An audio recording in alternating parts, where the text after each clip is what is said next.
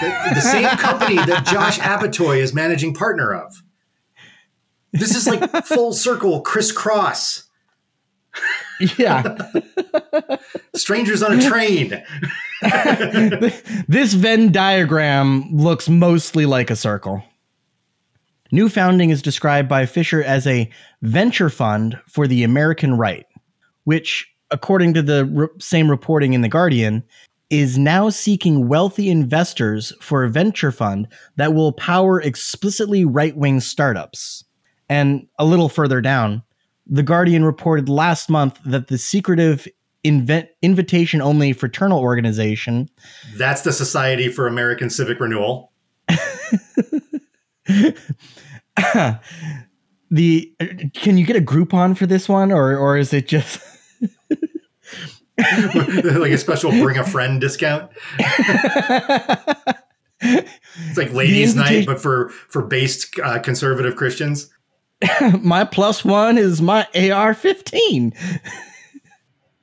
The invitation-only fraternal organization was founded by former shampoo magnate Charles Haywood, who has mused on his website about his possible future as a warlord at the head of an armed patronage network, which might engage in more or less open warfare with the federal government in a post-collapse U.S. Post-collapse. That's like his big caveat right there. It's like, no, I'm not talking about an armed revolt. I'm talking about the U.S. has already collapsed, and we're just going to fight it out with the remnants of the government. That's how he gets around like some sort of like, legal, like some kind of like treasonous type thing. Yeah. Dallas and Dallas County property records, data brokers, and real estate websites indicate that the registered address for SACR's Dallas Lodge is also Fisher's home address, a property owned on paper by a trust registered to the same address. I mean, this is not a good shell company. If you're trying to... We really should have looked this place up on Zillow. The property is a 6,400 square foot French Normandy style house on a 1 acre lot in Royal North Haven, one of Dallas's most exclusive neighborhoods. The city of Dallas, I only imagine in Captain Ron when the protagonist and his family, he finds out that he inherited this yacht from his now dead uncle, and in the picture it looks amazing, and then he goes to see it and it's totally falling apart at the edges and it's barely floating. That's how I imagine this French Normandy style house in Royal North Haven, one of Dallas's most exclusive neighborhoods. The city of Dallas valued the home at over $3.3 million in its most recent assessment. Also registered at that address is S1 Armory LLC, whose Texas filings name Fisher as a general partner, along with Mary Kaufman of Fairview, Texas, and Jennifer Williams of Weatherford, Texas. I threw in those other people just because they are connected, but we actually don't talk about those people anymore later on. But we do talk about Charles Haywood. Now we have that guy. In 2005, Haywood founded Mansfield King, where he made shampoos and conditioners. He sold that company in 2020 to PLZ Aeroscience Corp. And you can just like wonder for a moment about how these conglomerates work when a company called Aeroscience Corp buys a shampoo and conditioner company. I'm just wondering what the Z stands for. Yeah, we don't know. Well, we actually kind of know. 2020 was also the year that he founded the Society for American Civic Renewal. And with an organization named like that, you have to wonder what exactly they're trying to renew. It's always so just purposefully vague. It's always American values or traditional values is usually the giveaway that they mean white Christian men. Yeah.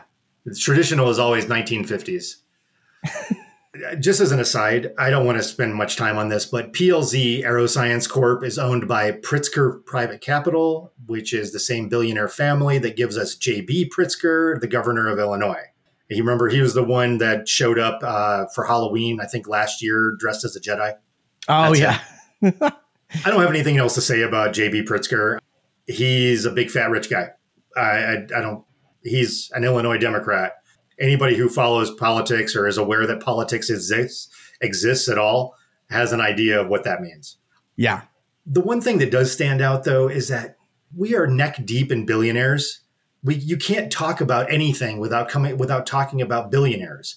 And somehow we, at the same time, cannot manage to keep Social Security solvent. Well, Nikki Haley the other day suggested that we got to bring it up to 70 from 65, which the French, just a couple of years ago, Macron was floating the idea of raising it by a couple of years, and they burnt the whole fucking country down. Yeah, but the difference is that never Nikki mind. Haley is running for a nomination to be a candidate, and Macron was the prime minister. Sure. But I don't think Americans are going to be burning down the cities. She's not the government. She's just a lady. I know, but it's directly related to it not being solvent is what I'm saying. So you totally stole my punchline there. But the point that I was trying to make was that we have all these billionaires, and then we have, and like you just said, Jules, we have somebody like Nikki Haley talking about raising the retirement age, even though the average life expectancy was declining even before COVID, and COVID just made it decline more. It's below 80 now in the United States for men. And the only idea we have is to futz with the numbers. We can't possibly tax these billionaires. Haywood, after giving up on the shampoo game, has been trying to rebrand himself as an ultra-conservative thought leader.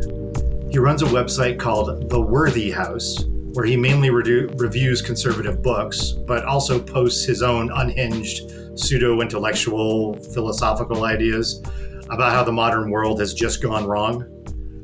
This is from Haywood's bio on his website, which is titled Maximum Leader. He's the maximum leader.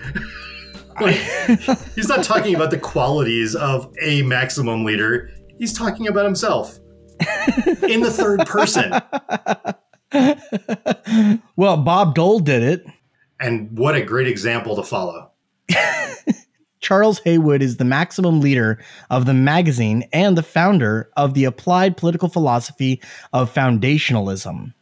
He is why would you bring this? Why would you say, okay, he's a member of Generation X.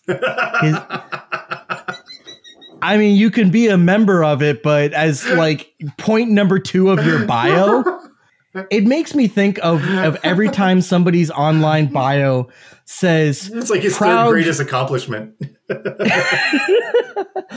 Like their bio says proud father and then nothing else. And it's like, well, maybe list a degree that you got or maybe an award and like list anything. Proud father is like, it's like saying graduated high school. Okay, great. His views are right-wing with a future-oriented post-liberal bent. That's not a thing. No, it's not. He does not belong. Keep going. It gets better. He does not belong to any existing political party. Now that's interesting. Do you think he's going to start one? Because if he does, that'll be the end of any of his aspirations. That is where everybody's political aspirations go to die when they start their own party. He should call it bundled sticks and an axe. That'll be a good one that he'll like Miniver Shivi or Miniver Shive. You've been listening to a sample of a Wet Wired Premium episode. To listen to this entire episode and to hear our entire back catalog, you can subscribe on Patreon for just $5 a month. Thank you for helping us keep Wet Wired editorially independent and ad-free.